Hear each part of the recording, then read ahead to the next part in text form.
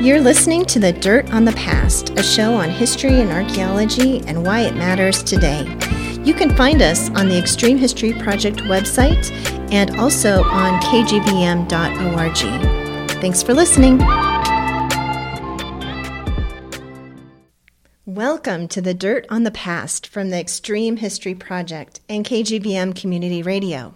Whether digging up a site or dusting off the archives, we bring you some of the most fascinating and cutting-edge research in history and archaeology and discuss why it matters today. Join me, Nancy Mahoney, alongside co-host Crystal Alegria, as we converse with anthropologists, archaeologists, and historians about how they bring the past alive. Welcome, everyone, to this week's edition of the show. I'm Nancy. And I'm Crystal. And we are the co-hosts of The Dirt on the Past. This week, we're at the KGVM offices speaking via Zoom with Dr. Laura Arata, author of Race and the Wild West, Sarah Bickford, the Montana Vigilantes, and the Tourism of Decline, 1870 to 1930. So we are so excited to talk with Dr. Arata, but first, Crystal, I want to check in. How has your last week been? Well, it's been super busy. Oh, I thought you were going to say cold. I know, and that too. We've had a lot of snow, we've had a lot of cold, and just a busy time of year, which is always good. Busy with what? Yeah. What's you busy with? Well, we're going to talk a little bit about this later, but there's this documentary that we've been helping work on, and it's a documentary about historic Montana women. And the subject of our discussion today is one of those women, Sarah Bickford. But I've been working with the filmmaker, and she's doing all the script writing for it right now, and all the collecting of images. And so I've kind of been helping her collect some of those images, some of the remaining images that we want. And so that's been really fun to kind of go back into this documentary and really find some of these images that will tell the story of this. Story of Us is what the documentary is currently called. Such a great story of Us. Yeah. And it features 4 women, Sarah Bickford being one, and then Maggie Smith Hathaway being another, Susie Walking Bear Yellowtail being the third, and then the fourth is Rose Hum Lee. Which kind of makes me think about something else that was happening this week. We had a speaker come in, Mark Johnson, and we partnered with a group on the Montana State University campus called Asia, and they really highlight the history of the Asian population here in Bozeman. And so we did a collaborative event with them, kind of focused around the Lunar New Year. And so Mark came in and talked about the historic Chinese community and how they celebrated the Chinese New Year. So that was really amazing as well. So it's been a busy week. Yeah. What about you, Nancy? Well, I have a lot on my plate as well.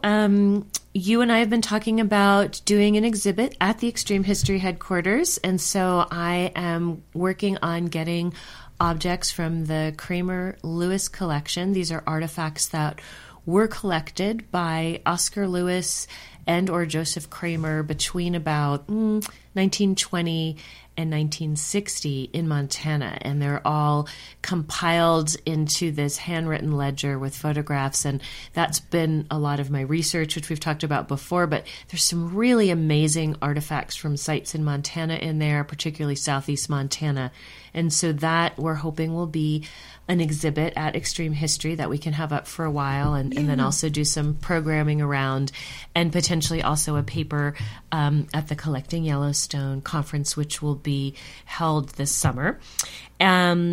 We've also been talking about maybe doing a course for Extreme History, and I'm finishing reading up The Dawn of Everything, a book out by David Graeber, and it's such a fantastic read. I highly recommend it for anybody who's enjoyed Guns, Germs, and Steel by Jared Diamond, or Sapiens, which is written by a historian, and it's one done by 2 anthropologists, one with a lot of archaeological background. And I think it's by far, for me, the most interesting take on understanding humans as a species, honestly, and sort of what we can learn about ourselves from a really close look at what we've learned about our behavior and our creation of different cultures and societies in deep time. So that's been really fun. And then thirdly, I am annotating a photograph of Avonlea points that my husband made when we were digging in Garneal at the Bergstrom Bison Kill site. And part of my husband's exhibit that will be going up in Portland will be to have a lot of photographs about different aspects of deep time and climate change that are annotated by scientists. And so I happen to be doing one on the points recovered from that site. So a lot going on in that arena. Yeah. So plenty to keep us busy. You're busy too. But we need to get back to our guest. We do. Well, we're so glad to have you here with us today, Laura. Welcome. Welcome, Laura. Thank you so much for having me. You know, I'm always really excited to talk about Sarah Bickford, and I'm especially excited to talk about Sarah Bickford with you two. Oh, wonderful. We're thrilled. So I want to start off, Laura, by telling some listeners about you. Dr. Laura Arata is a public historian who specializes in the North American West, with an emphasis on race, gender, and ethnicity in the late 19th and early 20th centuries. Dr. Arata is particularly interested in the popular memory, material culture, and heritage tourism of the Wild West, in quotes, and the American frontier more broadly. Prior to joining the faculty at Oklahoma State University, she served as a consulting historian for the Montana Heritage Commission and co-principal investigator for the Hanford History Project. Her first book, Race in the Wild West, Sarah Bickford, the Montana Vigilantes, and the Tourism of Decline, 1870 to 1930, is a biography of the nation's first African-American female public utilities owner and heritage tourism entrepreneur, Sarah Bickford. It won the 2021 Western Writers of America Spur Award for Best First Book and the 2021 Western Association of Women's Historians Gita Chowdhury Prize. Wow, what a wonderful resume that you have, and we're so excited to bring someone like you on the dirt on the past. Laura, welcome. Yeah. So, Laura, we like to start off by asking our guests what brought them to their field of study. And so in your case, the field of history. But I also want to add to that question, what brought you to write this book about Sarah Bickford?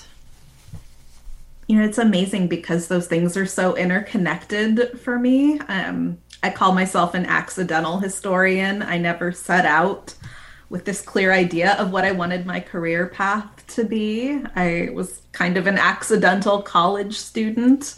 And it was just this really beautiful series of coincidences that happened in my life. My very first undergraduate college history class was with Quinard Taylor. He just happened to be teaching History 101, my very first year of college at the University of Washington. And so through his class, of course, he's a prolific historian of African American history, and he really did challenge me to think about history in new ways that maybe I hadn't been taught when I was in school or in high school or reading books on my own. And then I never really set out to go to grad school. I sort of accidentally ended up enrolling in a master's degree program. I was living near Washington State University, and I thought, well, I don't really know what else I'm doing with my life. Perhaps I'll go back to school and see what that's like. Nobody in my family had ever been to grad school, so that was a brand new, adventure to embark on. And my very first semester in grad school, I was invited to go on this little field school. It was the first field school that was ever being held, and it was in Virginia City, Montana. So I ended up, strolling down the street in Virginia City and walking into a building and seeing this one 8.5 by 11 piece of paper on a wall that said, this woman named Sarah Bickford used to have her business in this building. Well, that's strange and interesting. And it's the more I went back to Virginia City, and I ended up writing my master's thesis about Virginia City, the more I really started to feel a duty to tell the story of this woman named Sarah Bickford. And everything we knew about her fit on like one sheet of paper at that point. So the process of me agreeing a little bit reluctantly that I was going to go to even more grad school and get a PhD, which I never could have envisioned when I was growing up, right? That was never even a dream that someone like me could earn a PhD. But there was that sort of moment of realization that if I want to tell the story of this pretty incredible woman named Sarah, I'm going to have to learn all the tools of being a good historian so I can try to do that. So I say this all the time. I really owe a lot of my career and a lot of where my life has gone to that kind of really wonderful moment where I came across this story and was fascinated and wanted to be able to share with other people the story of Sarah. And so I credit her in a very real way with a lot of what I've accomplished. And I think it's such a powerful testament to why history matters. Yeah, I think all of my answers will be this long, but no, but the fact that you felt that pull and you were drawn to understand that story, that's all coming from you. I mean, Sarah is a phenomenally interesting character, but it has taken a long time for you to come along and be the one to tell it. So good timing, and kudos to you for really being willing to kind of answer that call that you felt too, and following through in so many ways. So your book, Race and the Wild West, looks at Sarah Bickford's life, and she was a Black woman who grew up enslaved in Tennessee and then traveled to Montana Territory, because it was just a territory when she arrived, after she was emancipated. And so that would have been after the Civil War ended. Sarah settled in the gold rush town of Virginia City, where she lived out the rest of her life. She had married twice, both times to white men, and had 2 families with these men. And you'll tell us a little bit more about that as we go on.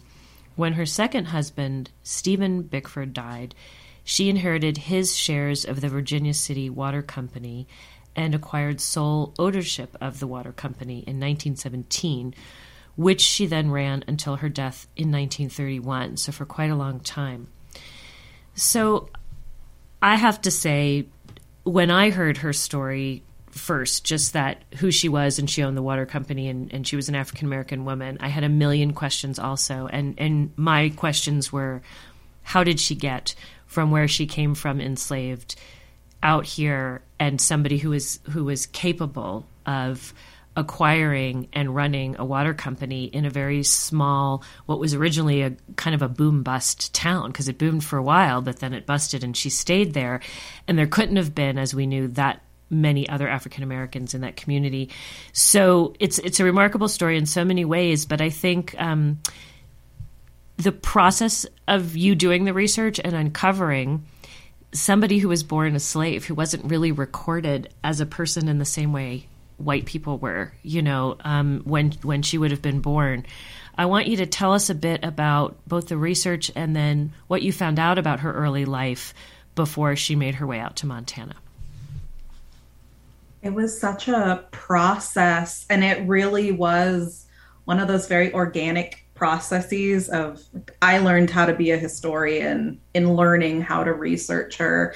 And it takes, really like a dedicated set of tools if you're trying to find people in history that haven't had their history recorded, right, in the same ways or with the same, right, sort of prolificity, that is that a word? As prolific. It is now, way. Sure, yeah. I've invented other words that are in print, so I feel like we can go with that. Yeah.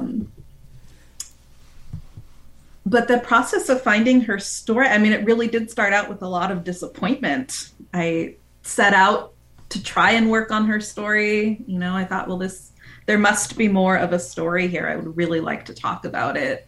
And I, had done a couple of years by that point of searching through Virginia City newspapers. And I was pretty familiar with Virginia City from writing my master's thesis, and just wasn't coming up with anything. This was back in the days, of course, when you had to search with microfilm. We didn't have all the fun OCR recognition and tools that we have now. Right. But I just remember being so frustrated and thinking, well, if I'm going to find, like one tiny little line about her in one newspaper, it's not going to give me enough to write a whole story. And I was told at a few different points by really, well-intentioned people that you're not going to find enough to write more than maybe an article on that story. But I remember the moment when that all sort of clicked together. And some of these discoveries, we got really lucky. We don't really know why this happened. It's one of those like great mysteries, but yay for us, because it happened. In 1860, of course, the census was still recording freed Americans and enslaved Americans. So there's a Schedule I for free inhabitants and Schedule II for slaves. And for whatever reason, the census taker in Washington County, Tennessee, where Sarah was born, decided that he was going to record the names of all the slaves in that town on Schedule I. Which is unusual, right? They don't usually record the names in as many details. Is that right? Very unusual. So Schedule II wouldn't have recorded a name at all. It would have just recorded someone's age and their sex and the color of their skin and a monetary value. Literally a way to as track property. Yeah, not this sort of name that would have made them human. And let me just go back and say, you knew she was from Tennessee from things you already had learned in Virginia City. Is that correct? Or how did you find it? Yeah, we had a good guess. Okay. So the best source we had on Sarah Bickford's life when I first encountered her story was a really short, a couple of paragraphs that had been written about her and Stephen Bickford by a couple of their children for this big compilation on Montana pioneers. So Sarah Bickford's two of her daughters had written these little short biographies of their parents, and they noted that Sarah had been from Tennessee.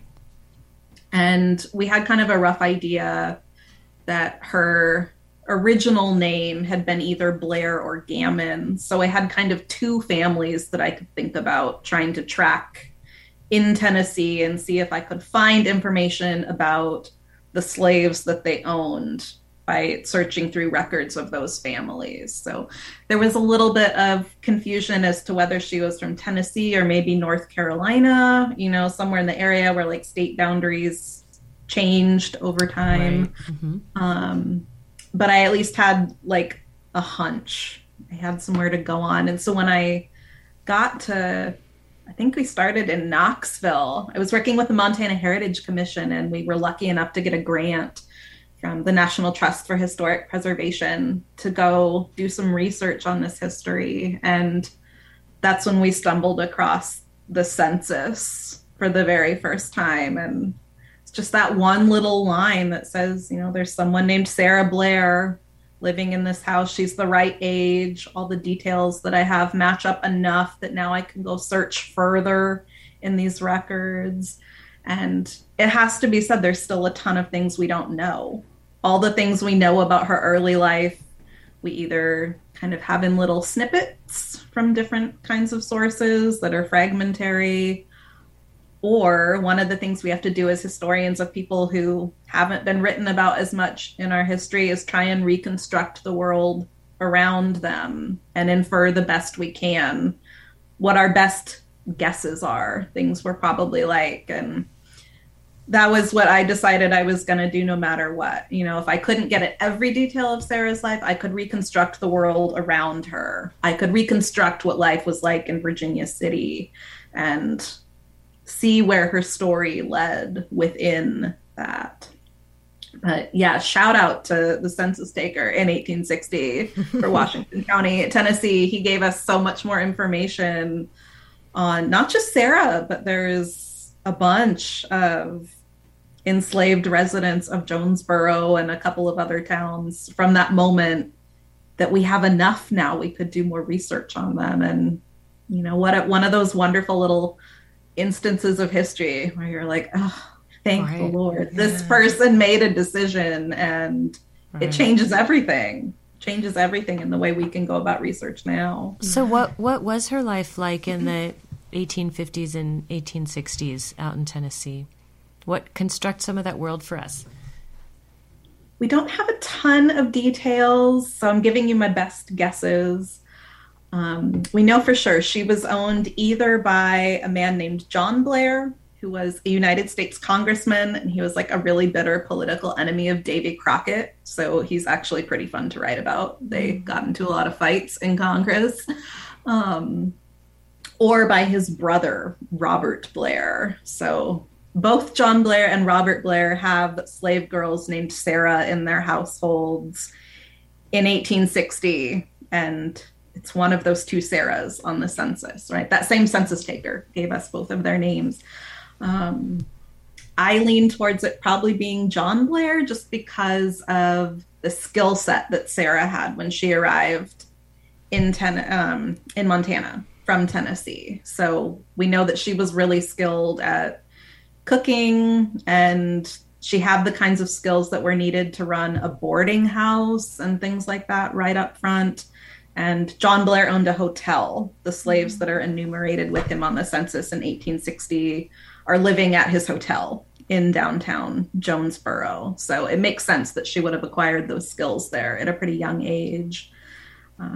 Other than that, I think probably the most heartbreaking detail we know is that she told her daughters later that she had been separated from her mother as a child, and there was one Christmas day in which she recalled as a very young child being able to visit her mother at the Great House, in Sarah's words, which also is what leads me to believe she's at that hotel, because she's definitely not around the Great House if she has this memory of going to visit her mother. And she says, aside from that, she never saw her parents again. She had no idea really who her parents were or any other details about them. But we also know that in that time period, she picked up how to read and write a little bit. She's able to read and write when she gets to Montana, which is fairly unusual for someone who hasn't been out of slavery for that long. So there were a lot of things happening in her life, and she certainly was witnessing the Civil War, and the Union occupied that part of Tennessee pretty early. So she would have viewed this hope that freedom was coming probably a little bit in advance of when it actually arrived for her. Do we know how old she was when the Civil War started? She's not quite 10, I believe. So she's still a child. That Certainly must have not. been a very, you don't really know your parents, so who knows who really raised her.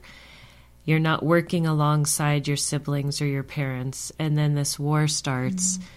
To what degree do you really understand what that means for you at age 10? That's such a interesting place to go in our minds to try to understand what her life must have been like. Yeah.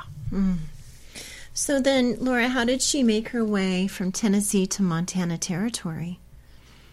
That's one of the parts of the story we actually know quite a bit about, luckily for us. So after the Civil War, she went to live in Knoxville for a little while, and we don't have great details about her life in Knoxville. She's probably working at the home of someone who had been a general for the Confederate Army, and she's kind of doing domestic work. That's what it sounds like happened. But then she is very close with the family of someone named Isaac and Nancy Gammon. And Isaac Gammon had been a slave for some very close neighbors of the Blairs in Jonesboro, Tennessee. So the family he was owned by and the family Sarah is owned by are really close. They're really connected with each other in a lot of ways. And Isaac Gammon's wife, Nancy, is a free woman and was always a free woman, which was really interesting. And the two of them were sort of allowed to be together and marry pretty early. So Isaac Gammon ends up running for alderman in Knoxville, and that puts him in a little political circle with a guy named John Luttrell Murphy. John Luttrell Murphy had been an officer for the United States colored troops during the Civil War. So we get a little bit of a sense of his political leanings from that. And John Luttrell Murphy decides he's been appointed an associate justice in Montana Territory in 1870, and he needs someone to go with him. His wife stays behind in Knoxville for a little bit, but he has 2 kids, and the 2 kids are going to go with him across the territory to Montana. That seems very strange, Laura. So the wife will stay behind on her own, and he's going to go out with the kids, and then needs help, obviously. Interesting. Yeah, I'd like to know more about that story, but go on. Yeah. That is what it seems like happened. Yeah. We do know that his wife joined him later, and John Luttrell Murphy actually doesn't stay in Montana very long. He's an associate justice, but there's sort of a lot of tensions in Montana lingering from the Civil War when he arrives, and his politics are probably like pretty conservative by our standards. By the standards of the people he's appointed by in his own day, he's sort of not radical enough for what he's been appointed to do in Montana. And he ends up moving to San Francisco not too long after this. So he and his whole family. Maybe it was just a stepping stone for him, and his wife knew that. And she knew. Yeah, she said, I don't want to go to Montana. It's not a thing yet. It's not even a state. Yeah, I know, right? Right. Weird, crazy territory with all these people hunting gold. Yeah. All right. I think, I mean, I might be remembering this wrong, but so he gets in trouble in San Francisco, actually, because he's speaking out against graft and corruption and all of these things. He gets run out of there, too. And I want to say he ends up in Hawaii, but let's not quote me on that. Oh, wow. Okay. Wow. That's another podcast. But so Sarah makes the journey out with him to help with the kids? Is that what happens? That is my best guess. I know that John Luttrell Murphy brings her to Montana Territory. She's probably about 16 at the time. She's probably in his employ. But we know that she goes to work in a hotel in Virginia City pretty soon after she arrives. So they arrive in like January. It's like bitterly cold winter, 1871. By 1872, Murphy's gone, but she's going to stay behind, and she's going to get married not too long after that. Her first child will be born not too long after that. So Sarah makes a very active decision that she's going to stay in Montana and not move on to wherever Murphy is going. So what does Virginia City, Montana Territory look like in 1871? Can you kind of paint a picture for us? It's really important to remember it would have still been a boom town when she arrived, right? 1871, it's still the territorial capital of Montana. It has all these big aspirations and hopes and dreams of this big modern community that it wants to become, and all the big grand buildings they want to build. And they're still hoping the railroad's going to get there. It's going to unlock all this opportunity. And so it really is still in that heyday moment where, maybe a little bit of the like initial mining boom population has dropped off, but they're very much still hoping that they're going to build this city that's going to be a metropolis in Montana. It's still nicknamed the social city, right? This is where everybody's coming. Yeah. You need to buy dry goods, or you want to go to a dance hall, or you want to visit a nicer saloon than what you'd find in your own little town. And so she's there to witness those last few years of really all that hope and optimism before 1875. And of course, that's when the territorial capital moves to Helena, and it starts to become increasingly clear the railroad's not coming. It's not going to reach Virginia City. And so she really does witness that organic decline of Virginia City going from having all these aspirations that it will be the center of this territory and of this new state that everyone is looking towards being formed. And she's there to witness then what happens in the aftermath of all those disappointed hopes and dreams. So it makes sense then that she would want to stay, after, even though the man she came out with was moving on. She probably felt there was a lot of opportunity. There was a lot of opportunity. And it sounds like just getting a job right away in a hotel. So she didn't just stay in his domestic employ and be independent. It's sort of like as soon as she could, she started creating her own identity there, making her own wages. Kind of making her own life there. Absolutely. Which I'm sure a lot of people did in Virginia City, but Sarah's such a unique character in some way. I'm going to let you finish your question. Go ahead. So, also thinking about Virginia City, and was there a Black community there that she would bond with? And is that one of the reasons that she decides to stay? How many members of the Black community are there at that time in the 1870s, early 1880s? That's a great question. That is the high point for a Black community in Virginia City. But it's never very big. So I think it's really important we keep in mind, because I love that idea, right? She's making this own life for herself. And I just think it's so important to at least take a second to really, sit with that she truly is a pioneer, right? In the biggest sense of the word. We think about that word and what it means. And we don't always think of someone like Sarah Bickford, but she really is, right? So the African-American community, when she arrives in Virginia City, there's two other women, Minerva Cogswell and Parthenia Swede, who were also probably born in slavery and made their way to Montana. We know a little bit less about them, but they're definitely running a boarding house by the mid-1870s. And they're also, like Sarah, selling cakes and pies and meals and all sorts of things to anyone who's in town. Another interesting thing that Sarah and Minerva and Parthenia share, and I always feel like I have to mention this because it's such a fun detail, all three of them made and sold ice cream on 4th of July celebration days. Huh. Yeah, for years, like Virginia City will have these massive 4th of July celebrations. It's the biggest settlement in that part of Montana, right? So of course it's going to do that. And Sarah and Minerva and Parthenia really specifically are the three people we know who were making ice cream and selling it to visitors. So skills they may have learned in houses, if they were those kind of domestic servants.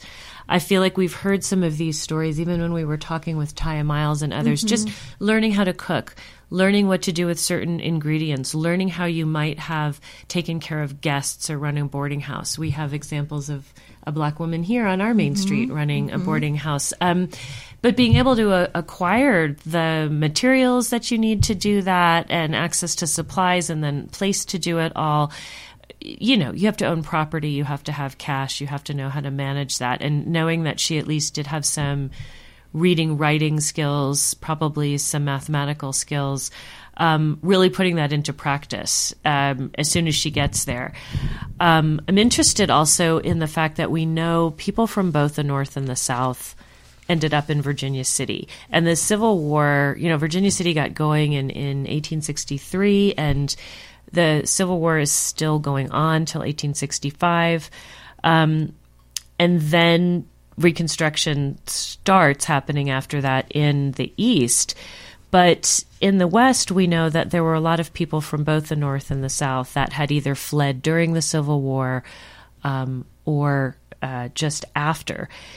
So I wonder if you have any sense, while you're doing your research, of the relationship between Northerners and Southerners who were living in Virginia City, and if there were tensions, and if that in any way affected Sarah's experiences as a Black woman who had been enslaved, but who was now free and living in the West.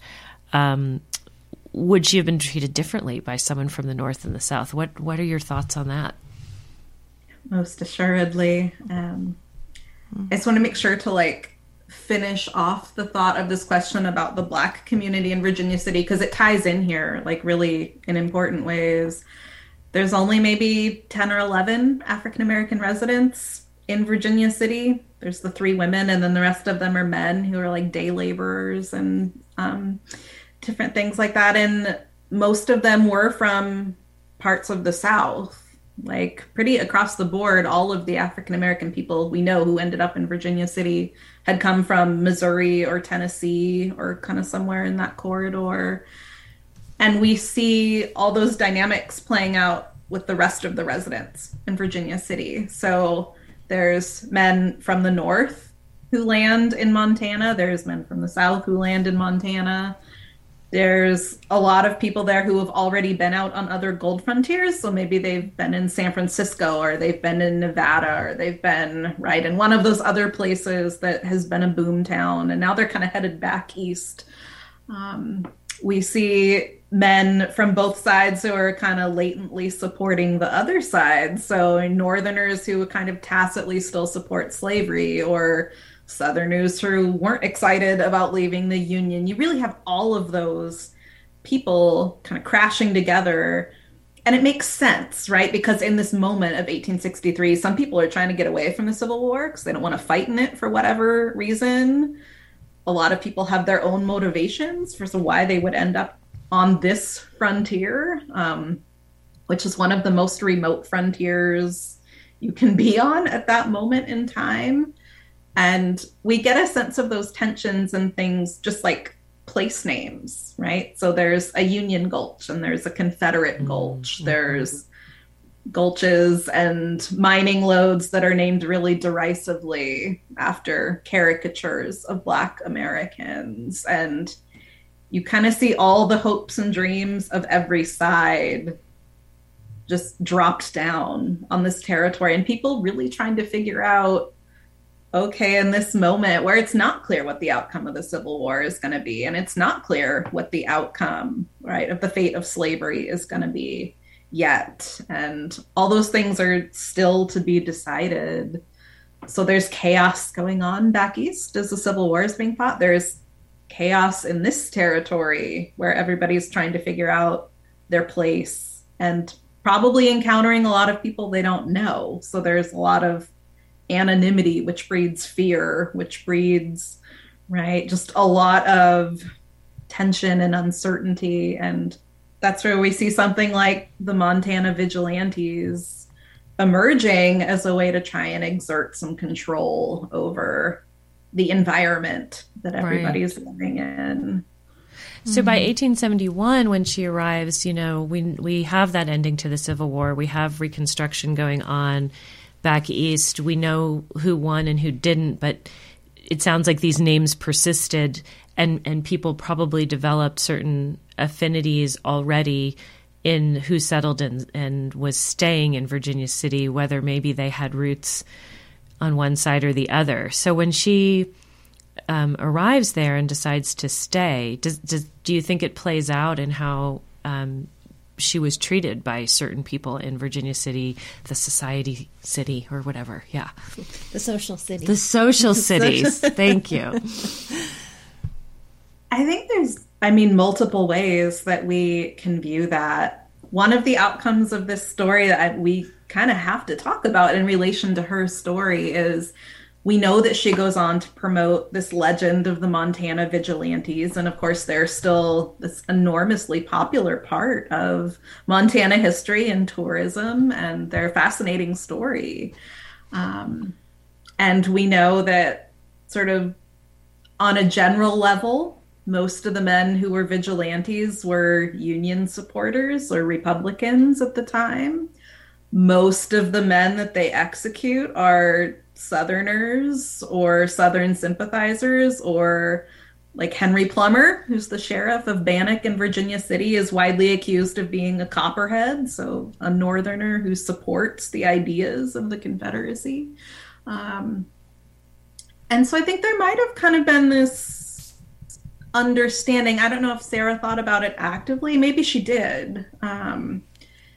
Conditions back east are deteriorating pretty quickly if you're a Black person already, even as we're in the midst of Reconstruction. There's this moment of hope where Black people are going to run for office, and they're hopeful they'll have the right to vote. And right, there's all these promises that have been made. And someone like Isaac Gammon, right, who's freed from slavery, he becomes the first Black alderman of Knoxville, Tennessee. He owns some property. He's got all these hopes and dreams. And we see segregation set in really quickly in some place like Knoxville. There's a race massacre in Memphis in 1866. By the late 1860s, it's becoming pretty clear that African Americans are not going to be allowed free access to the polls. There's going to be a lot of restrictions. And so Sarah Bickford, we know that she travels back to Tennessee regularly. She's probably still interacting with the Gammon family. She'll sometimes use their last name.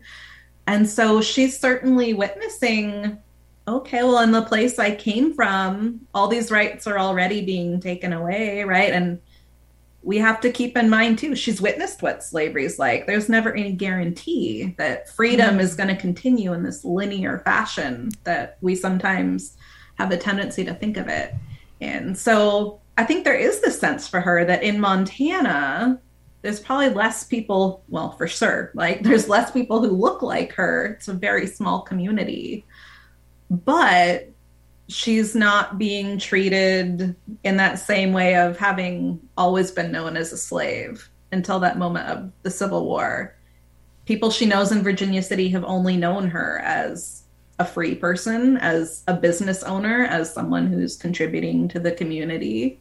And, you know, we have to kind of wonder. There's a lot of supporters of the vigilantes who we know are really like active and passionate abolitionists. Some of them are radical Republicans who are really openly fighting for some of these rights, at least in principle, if not always in practice. And so perhaps that's some of her interest in acquiring that property and promoting that story of the vigilantes, and as we'll talk about, that hanging that occurred in that building. Laura, we're going to take a quick break and do a station break. I just butchered that whole thing. I'm just going to start all over. It's one of those days. Never go skiing before a podcast. That's the lesson. Okay. So, Laura, we're going to take a quick station break and get back with more questions. You're listening to The Dirt on the Past with co-hosts Crystal Alegria and Nancy Mahoney on KGVM Bozeman or wherever you find your podcasts. Today we're speaking with author and historian Dr. Laura Arata about her book, Race in the Wild West, Sarah Bickford, the Montana Vigilantes, and the Tourism of Decline, 1870 to 1930. So Sarah marries an Irish immigrant named John Brown in 1872. So just a year after she comes to Montana Territory, she marries this gentleman, John Brown, who is an Irish immigrant. And as we know in history, Irish people were also looked down upon at this time. And so it's interesting that she marries him, but this is a very unhappy marriage, especially on Sarah's part. Mr. Brown was very abusive to her, and it is noted by not just her, but by the community. But the couple have 3 children, 2 boys and a girl. And the 2 boys, unfortunately, die very young. I think one is an infant, you say, and then also one is just a toddler. And of course, infant mortality in the West was extremely high at that time. So Sarah stays with Mr. Brown for a time. What is his first name? Did I say it? John Brown. Sarah stays with John Brown for a time, but ends up divorcing him in 1880. And so you have a whole section in your book about divorce at this time in history. And there was a lot more divorce than we realize today. Divorce was pretty prevalent. And so Sarah took advantage of that and divorced him. She took her daughter Eva with her out of this marriage. But unfortunately, just after about a year after the divorce was final, Eva ended up dying as well. And she was about 8 years old at that time, or just almost 8 years old. So it's just such a sad story that Sarah marries this man, has a family, and loses her entire family, and is a single woman again in Virginia City. She marries a second time to Stephen Bickford in 1883, and Stephen is a little older than her, about 20 years older than Sarah. So can you tell us a little bit about Sarah's marriage to Stephen and how it was different than her first marriage? Absolutely. Yeah, I mean, it's one of the moments we really just, your heart breaks for her, right? It does. It's also one of those moments where you think, this is such an important story for us to know about.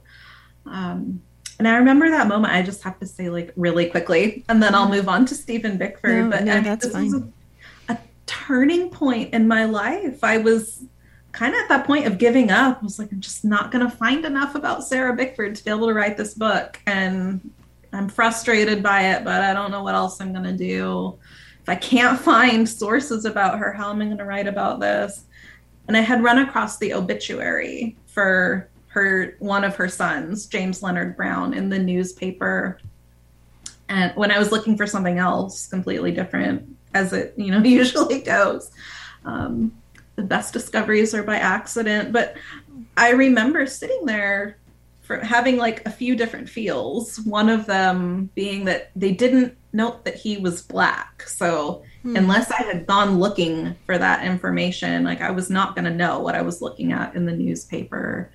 But it was also the first and the only source where I ever encountered his full name being written out anywhere. So you have to just like try and put it in perspective, right? Up to that point of trying to write about Sarah Bickford's story, it had always been, just kind of tossed around. Well, she had at least 2 sons that died. That's all we know.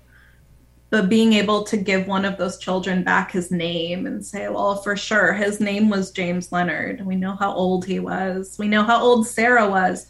He died on Christmas Eve, and she always gave her birthday as Christmas Day. So you think about that story. And then on the 1880 census, right, she gives her age as 24. So to live that much of a life in that relatively short of a span, it really is humbling to kind of stand before that history. And Laura, just to chime in, we didn't say earlier, in the records that you found back in Tennessee, that amazing census that had the names of the slaves, the Sarahs that you found both of were listed as mulatto, which would have meant that they had at least one parent or grandparent or more that were not Black, that were white, is what the assumption we have is of what the census taker would have seen or thought. So then both of these men that Sarah marries are white. So when you say that the obituary for her son didn't mention that he was Black, interesting to note, and not sure exactly what that means. But as you said, if you hadn't known what you were looking for, you might not have found it. But also just to wonder, again, her choices, if there had been Black men there to marry or not, both times marrying white men and then having children, and knowing that they would maybe be perceived differently than she was, or not, and that either way has consequences. So I'll let you get back to Stephen Bickford now. Thanks. Yeah, I mean, so many questions about how her children would have been perceived in both of these marriages. And it's just one of those points that's worth noting in here somewhere. The newspaper in Virginia City never once refers to her as Black. They never once refer to her in any racial terms. And pretty shockingly, that goes for most of the other Black residents in Virginia City too. Like, they don't ever mention that Minerva Cogswell and Parthenia Swede are Black, except in Minerva Cogswell's obituary. So there's some interesting dynamics with discussing race happening there. But Stephen Bickford, happier story. Sarah's story gets a lot happier. So there's a few things about their marriage that I think are interesting. We know they had like a real true partnership. And of course, there's a lot we don't know about what happened behind closed doors, or sort of how they met, how they decided to marry each other. That's anyone's guess. But we know that they supported each other in some really tangible ways. Stephen is always really supportive of Sarah running her own little side businesses and acquiring property, and she's raising vegetables and chickens and poultry and things and selling them in the community during all of their marriage. At the same time, she's helping him run the water company from pretty early on. He buys the water company just a couple of years after they get married. But we know that she's probably running it for him because she's giving him the freedom to go off and be at his mining claims for months at a time and explore all these other little like business ventures that he has happening. So her daughters talk a little bit about when Stephen gets in a tight spot with money, Sarah's usually ready to help him out, but then he's really supportive of her in terms of their life around town and making sure that she's protected. And so it seems like whatever the dynamic was, however it developed, they made it work for them and they were a team for the rest of his life. So he died in 1900 and we know that she'd nursed him through a really long illness. And one of my favorite little side stories about Sarah comes out of that final period of her life, actually, if we have time. Oh, yeah, definitely. Yeah. Okay, so this is the most fun story ever, and it's not in any of the popular accounts of Virginia City. I ran across it by accident, but right before Stephen Bickford's death, there's a guy hanging out at a bar in Virginia City, and some people are kind of like ribbing him, they're giving him a bad time. And he decides he's going to play the ultimate prank, right? He's going to get these guys back for whatever they've said that's annoyed him. So he rides out of town, rides over to the Bickford's house. His plan is to see Stephen Bickford and borrow some gold dust because he knows that Stephen Bickford will have some laying around. And Stephen is too sick to get out of bed, but Sarah's there. And so we know that he talks to Sarah and says, I need to borrow a little bag of gold dust.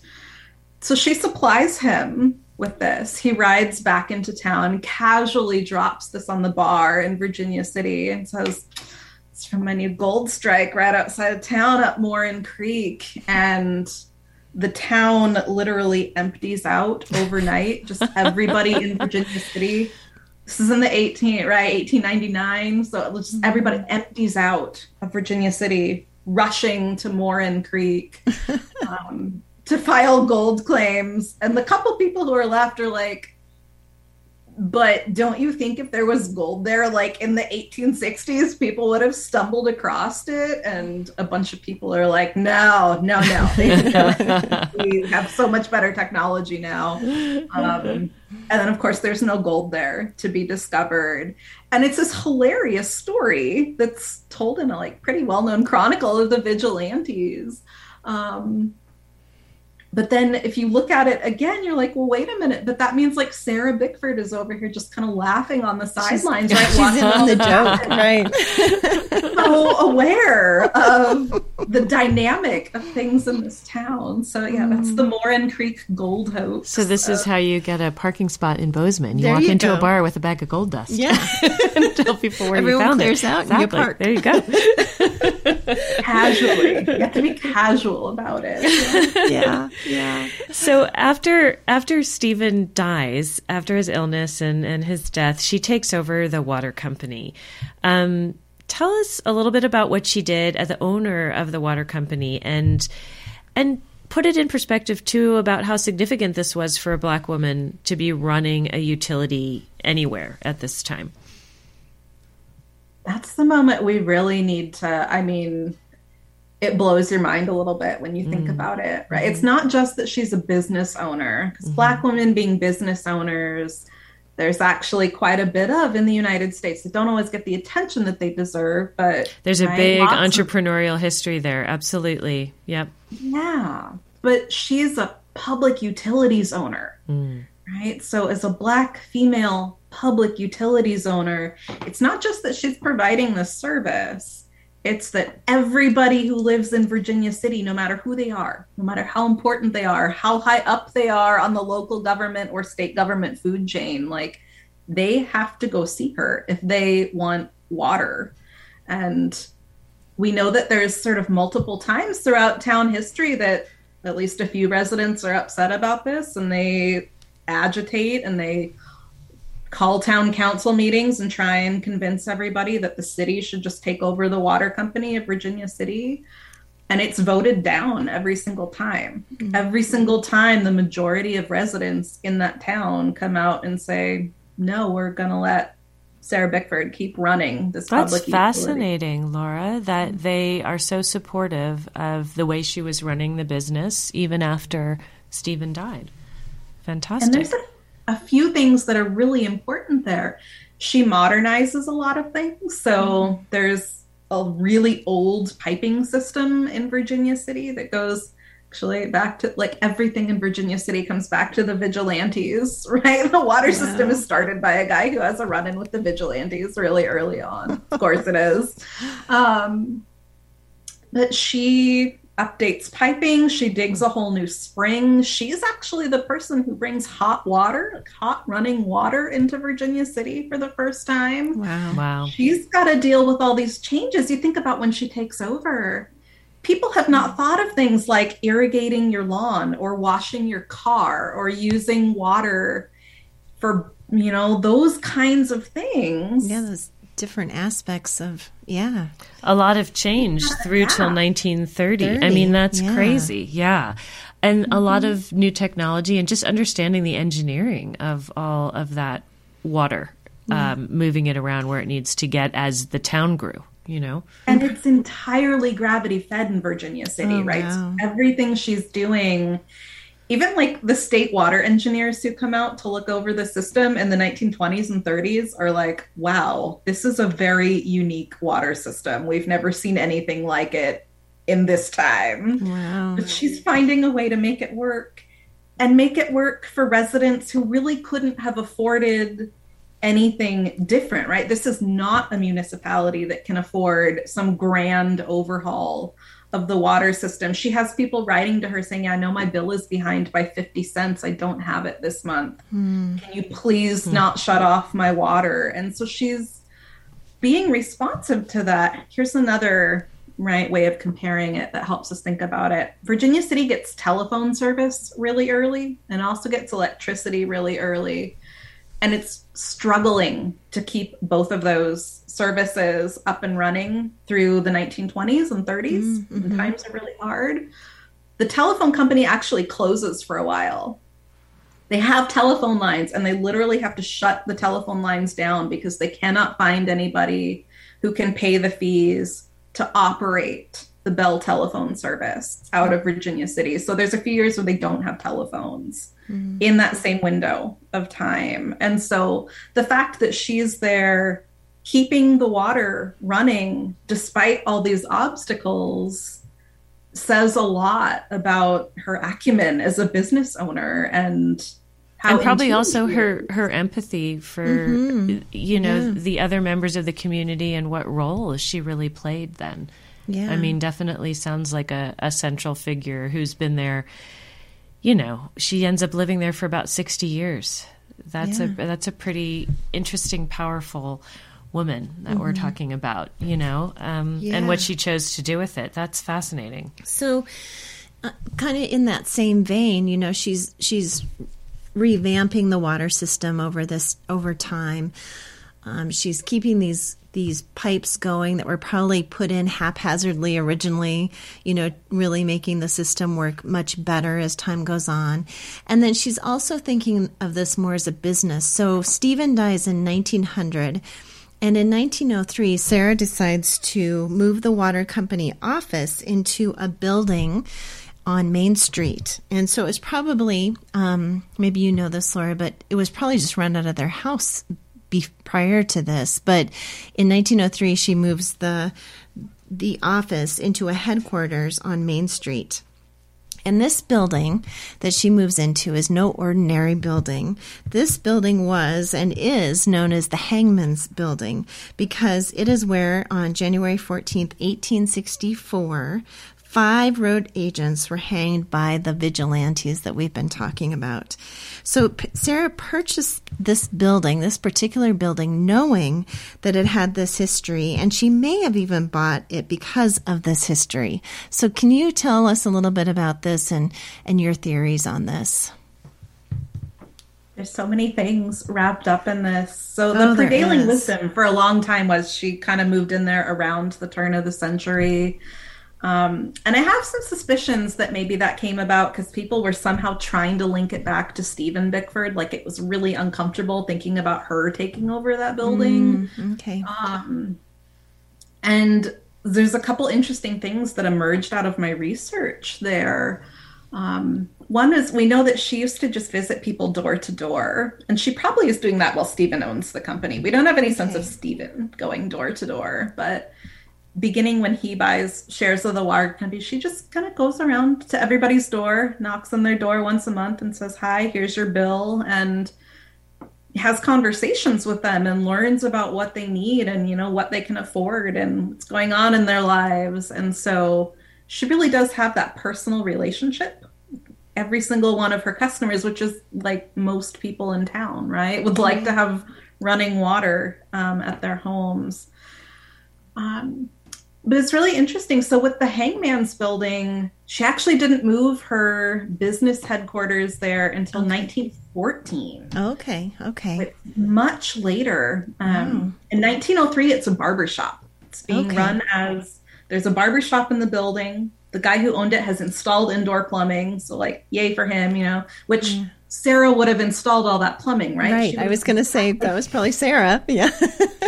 She would know exactly what's going on in that building. So it's one of the few that has hot and cold running water. And he would have needed that because of his barber shop. Right. But that building's getting kind of a little decrepit. And there's actually people in Virginia City who are like, oh, we should tear that down.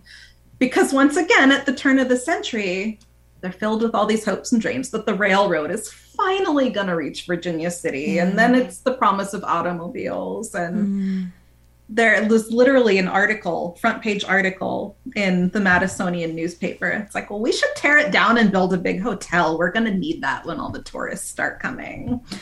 So in 1914 is when she first moves her headquarters there. And we can imagine she's getting a little older at this point. Maybe she doesn't really want to be walking around town in the snow, in the middle of January.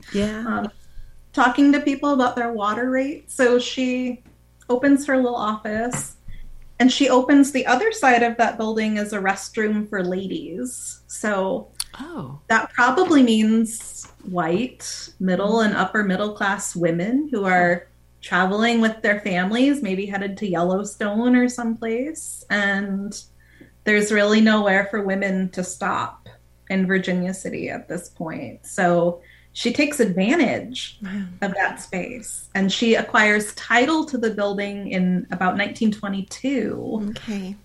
And it's around that time she installs a trapdoor in the ceiling.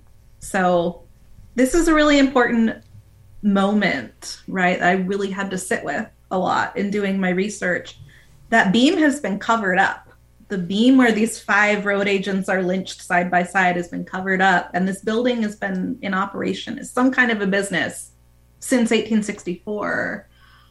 And the newspaper reports on, well, Sarah Bickford had a trap door installed, and you can still see the rope burns in the beam. And there's a few old timers around town who are like, wow, that recalls some memories of like when we did all that stuff. And there was like a big lynching in town on that day. And so she certainly is aware. And the defining moment for me was realizing that she has her little water company office sign. It says, Virginia City Water Co. office. And then there's a big sign at the top of the building that says, hanged here on this date in 1864, and a list of the 5 road agents' names. And it's in precisely the same lettering.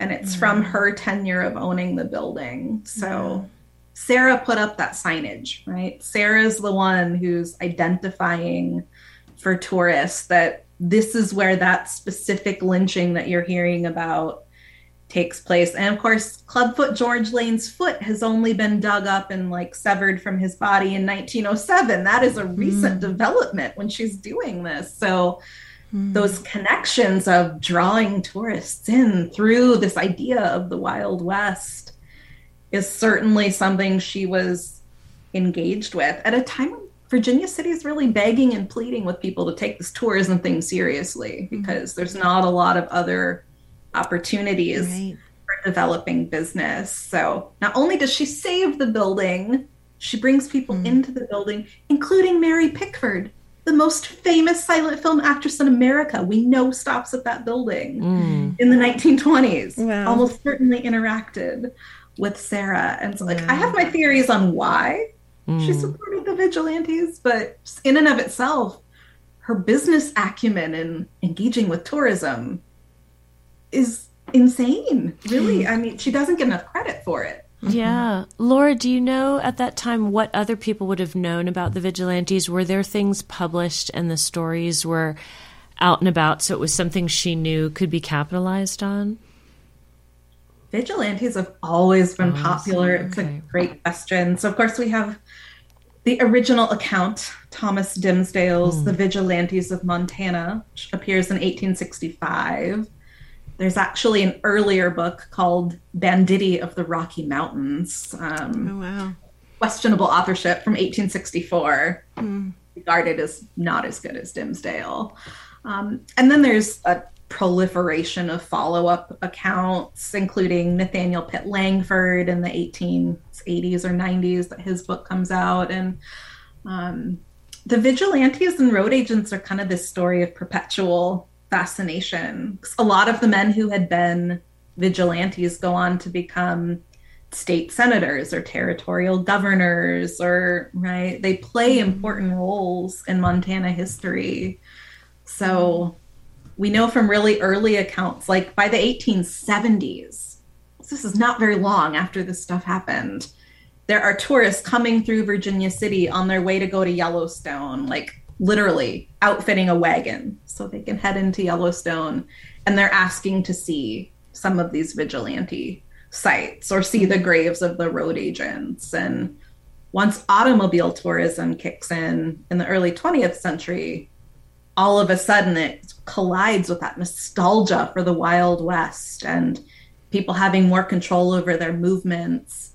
And then it's just kind of this perfect moment of Virginia City is authentic as part of the Wild West because these events happened there, and because you can see the graves and you can see the beam in this building and Clubfoot George Lane's foot, Like literally his foot is cut off his body and put in the Virginia City Museum. So the fact that you can go interact with that history gives Virginia City, which of course is looking a little run down, a little increasingly decrepit in terms of buildings at this point. It kind of adds to the aura. And so Sarah Bickford is Isn't it only about 10 or 15 years after her death that the Bovies start really acquiring property and bringing whole buildings to Virginia and Nevada City and really making it a destination with a lot of infrastructure and money and things like that. So she was at the forward end of that curve that really followed. So it's 1945 that the Bovies show up. And we forget this part of the story too. Her children still owned the building and the water company at that point. When Charlie Bovie shows up in Virginia City, her family is still running the water company. Wow. So her daughters stay in Virginia City, Laura? Her daughters all left, but her son stayed in Virginia City, and she left all of them shares of the company. So all four of her children own kind of equal shares. Wow. And they don't sell it until the 60s. I mean, there's a long period. That's a long time. So how she had 2 or 3 daughters? She has 3 daughters and one son. And one son with Stephen Bickford. With Stephen Bickford. And they all survived into adulthood. Yes. Wow. Yeah. Much happier. Yes. So to kind of go back to the Hangman's Building, Sarah, like you said, would go back and forth from Virginia City to Tennessee.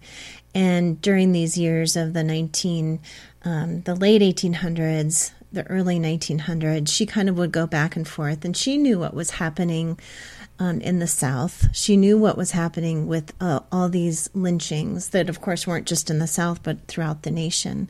And so can you talk a little bit about the connection between all these lynchings that were happening to Black people and her buying this building that had a lynching happen in it?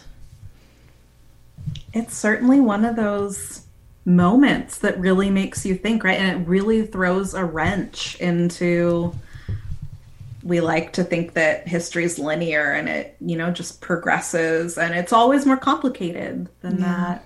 Yeah. she's certainly aware of what's happening, where she came from. And I remember the first time someone asked me to, sort of define, well, like, why do you feel like you need to write a whole book about her story? And I remember that line coming out of my mouth. Well, she's a Black woman promoting tourism at the site of a lynching. Like, there has to be a reason, right? Sarah didn't do things by accident. Sarah didn't. And I think that was sort of the narrative. I mean, she kind of like inadvertently ended up in this building, and kind of there was some tourism there. I don't think she really was given credit for making active decisions to promote and preserve this space. And I've always had a lot of questions about it, because she's certainly aware of what is happening. She subscribes to Black periodicals. She takes her children to visit back east. She takes all her children to the World's Fair in 1906. Like, one of her daughters ends up going to school, studying sociology at the University of Chicago, and then becoming a social worker. Wow. So another of her daughters ends up marrying someone who's a professor at Howard. So, like, they certainly are educated and aware. And then I think the common explanation for a long time was, well, Stephen Bickford was probably a vigilante. So it's probably just sort of by default that she was connected with that history. I can't find any evidence anywhere that Stephen Bickford was a vigilante. He might have kind of latently supported them, but we don't really know. He's certainly not one of the people who's really actively and, upfront engaged the vigilantes. Doesn't really seem to fit his style. We know about But everything him. You've said is that there's no connection except the fact that she bought the building. It's all her own agency, and it's so strange to just strip that, because she isn't this white member of society with more history. I mean, here's a woman who didn't really know her own parents, who creates not one but two family, and the first family doesn't work out. She creates a whole second family. She successfully raises 4 kids who go on to do great things. She runs a public utility, and as you said, she knows everyone. She gets voted to remain in place. I mean, this woman deserves an incredible amount of credit for making the decisions she made. And as you said, it seems counterintuitive once you understand anything about her that this would have been accidental and not intentional. And so I think there's very interesting ways to interpret and think about, what she was intending and what she thought about when she made those decisions. And just to put her in a broader context, we have other examples of Black women in Montana running and owning businesses. And one example is Mattie Castner, who also married a white man, John Castner, in 1879, and that couple moved to Belt, Montana, which is outside of Great Falls, Montana. And Mattie then opened the Castner Hotel, around which the town of Belt really grew. So tell us a little bit more about her story so we can understand just what some other women like Sarah Bickford were able to do in Montana in a similar time period. That really is the incredible distinction with Sarah Bickford, right? So it's pretty tempting to compare her to Mattie Castner. They're roughly the same age. I mean, they're most certainly born within a few years of each other. They had both been slaves as children and then are freed fairly young during the Civil War. Both married white men. They're both running these businesses, and they're kind of similar kinds of businesses, domestic provisions and lodging services and food services. And I really had to wrestle with that a little bit with Sarah, because you kind of go looking for those connections. Like, well, maybe Stephen Bickford provided her kind of a shield or some status in the community where people were going to be more respectful to her because of who she was married to. That kind of has been the story we're told about Mattie Castner, right? She's married to John K. Castner. There's several John Castners in Montana that time. And she kind of becomes known also for her hospitality and her generosity and giving back to the community. And so there's those sort of similar echoes in their stories. I don't know as much about Mattie Castner, and I would really love for someone to write a deeper dive into her story.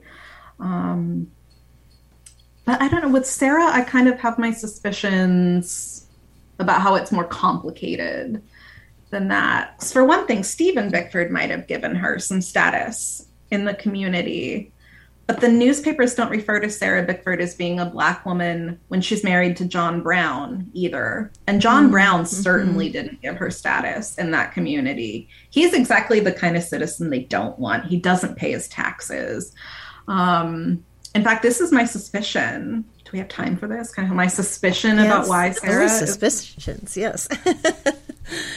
I mean, I'll never be able to prove it. I don't think anybody's ever going to be able to prove it. But when it comes to Sarah choosing to engage with the vigilante legend, which that I'm certain of, okay, she doesn't accidentally buy the Hangman's Building. She has a lot of options of a lot of much nicer buildings she could have acquired in Virginia City at that time.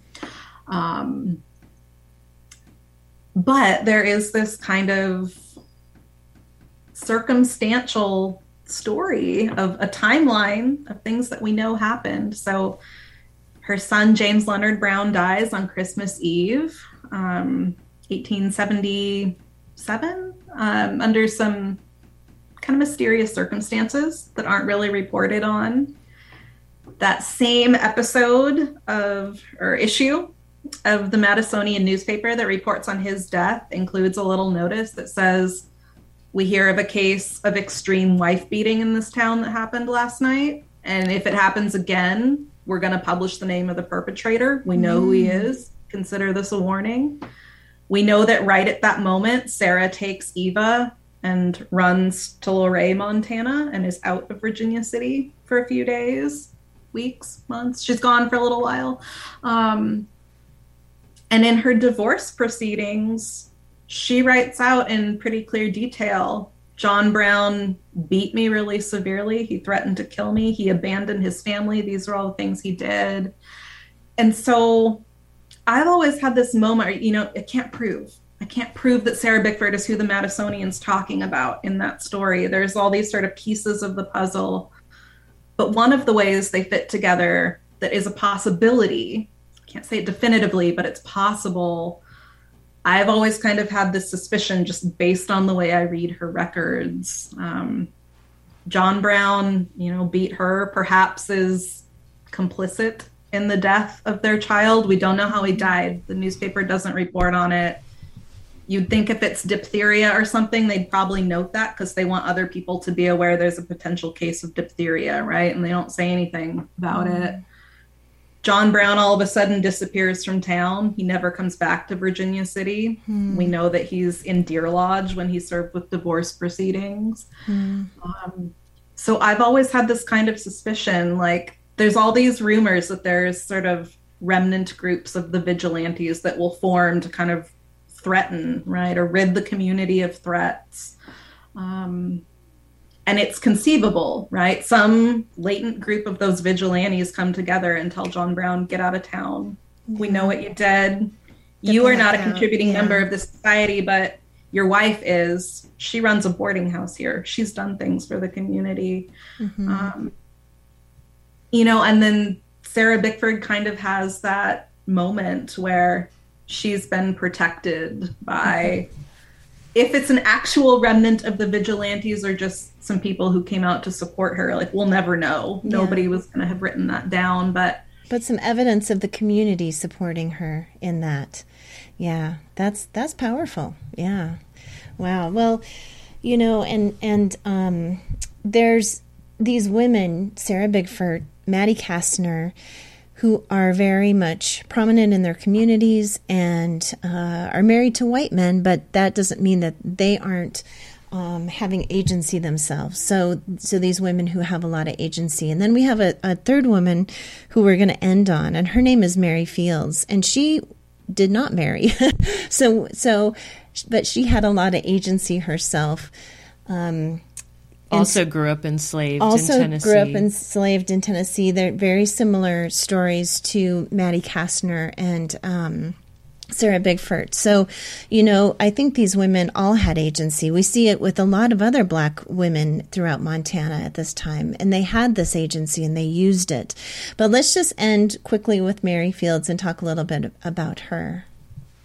Oh, she deserves her own, full movie. She was just in the new Netflix movie that came out about Black Westerners. The Harder They Fall. The Harder They Fall. Yeah. She also deserves so much more. And of course, Dee Garso has done some amazing work on Mary Fields. But she's an interesting case, where she's sort of known for being kind of notorious. She's, rocking a pistol or a rifle wherever she goes. She drives the mail route for about 10 years of her life. She's kicked out of the nunnery she's living at one point, where she's doing a lot of this masculine work of fixing things and mending fences and planting gardens. And she's, sort of told she has to leave because her use of profanity and her proclivities to drinking are... Oh, I like her already. Yeah, they're getting her in trouble. She runs a saloon and tavern for a little while, and the story is that it goes bankrupt because if people can't afford to pay her, she'll let them eat for free, and a lot of people take advantage of her generosity is one of the stories.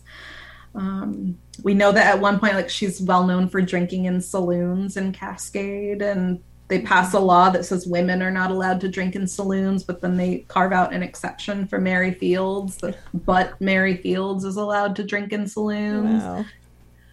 And it's this interesting, you're happy to see her remembered in the history and see her taken note of, and she really does accomplish incredible things for her time and for who she was at that time. She also was kind of treated like a mascot, and just because she's talked about doesn't necessarily mean she felt included in the place that she lived. And this is worthy of so much more study, right? Sarah Bickford, we know to some degree, is really included in the daily life of Virginia City. And we get a sense of that, the final story. I have to tell you about Sarah Bickford, right? Because we have so few of her own words. And one of the few cases where we do have Sarah Bickford's own words is there's a really bad freeze in Virginia City in 1930. It's not too long before Sarah Bickford's death. There's this horrible freeze. All the water pipes are frozen. Water pipes break. It's chaos. She's trying to get everything fixed. A state senator, M.M. Duncan, gets really upset with her and tries to lie about it, essentially, and says, well, I'm not going to pay for the cost of fixing my own pipes, which is what the codes in Virginia City say. I want you to put in a bigger line to my house because I want more water pressure than everybody else. And Sarah Bickford is like, no, no, no. And the exact quote we have from her is, I'm not going to do this because we aim to treat everyone the same at the Virginia City Water Company, essentially. And we think about that moment. So this guy, M.M. Duncan, who's pretty well known in Montana history, actually, no doubt, like some of your listeners know who he is. His family were slaveholders in Missouri before the Civil War. He's a pretty committed, Southern Democrat. And then we see in that moment someone like Sarah standing up and saying, no, I aim to treat everybody the same. I'm not going to give you special treatment. We can see her in kind of way of standing up for someone like Mary Fields or someone like Mattie Castner, who maybe didn't leave us that moment in time where they said, I would like to be included. I would like to be treated as an equal in this community. And all those stories are unique, but there's also this bigger story of Black Montanans and their agency and the way they approached the world around them, which isn't to say they could make everything be exactly the way they wanted to, but they could certainly work for the kinds of inclusion and acceptance that they wanted. Whether they got it all the time is, of course, a lot more complicated, but there's maybe more opportunities there than there would have been somewhere else. We can't imagine Sarah writing those words First of all, it's hard to imagine her having been able to be a business owner, right, in Tennessee in this way, or own a public utility, but like writing the words, no, I'm not going to do this for him. I'm not going to treat him differently. And she's writing that to his lawyers, right? She's writing that to like the people who are going to decide this case and saying, no, I refuse. I think you do have to have the support of the community to be able to respond like that and to know that you have it. I think that's such a wonderful way to end this story. I think it's remarkable. I think the research you've done is remarkable. And I love all these extra stories we were able to get you to sneak in, because that to me is the truth of understanding what we can about these people from the past. And thank goodness we have some of her story and that you were able to piece together more.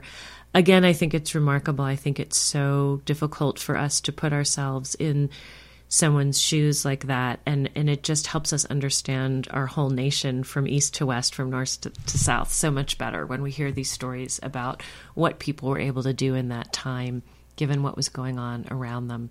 So thank you so much. We'd love to discuss so much more with you. I'm sure we'll discuss future research with you at some point, but we've run out of time. And we just want to remind people about your book, Race and the Wild West. We encourage everyone to find a copy. And if people would like to read more of your work, Laura, where can they find you? Are you on social media or do you have a website? I am on social media. You can find me on Twitter or Instagram at Laura J. Arata. You can find Race in the Wild West on Facebook. It has its own Facebook page, and I try and post updates on there. I'll be doing some book talk stuff in June in Montana that I'm really excited about. And of course, Race in the Wild West is available on Amazon, BarnesandNoble.com. Support your local bookstores. They can order it for you. I also know they have it at Rank's Drugstore in Virginia City, and I think maybe the Extreme History Project HQ might have a couple of copies. We sure do. We sure do. Thanks so much, Laura, for coming and visiting with us today about Sarah Bickford. Thank you so much for having me. It's always a joy to talk about her. Thank you, Laura, and thank you to our listeners out there for joining us today. If you love this podcast, please tell a friend and make sure to subscribe so it shows up in your podcast feed each week. And also, we ask you to leave a review on Apple Podcasts or Spotify. That really helps us, and it helps others find this podcast. So thanks for listening today, and we hope you can join us again to find out more about the Dirt on the Past. A big thank you to our editor and sound guru, Steve Durbin. Thanks to Lawson Alegria for mixing the music, and to John Chadwell for help getting this podcast out into the world.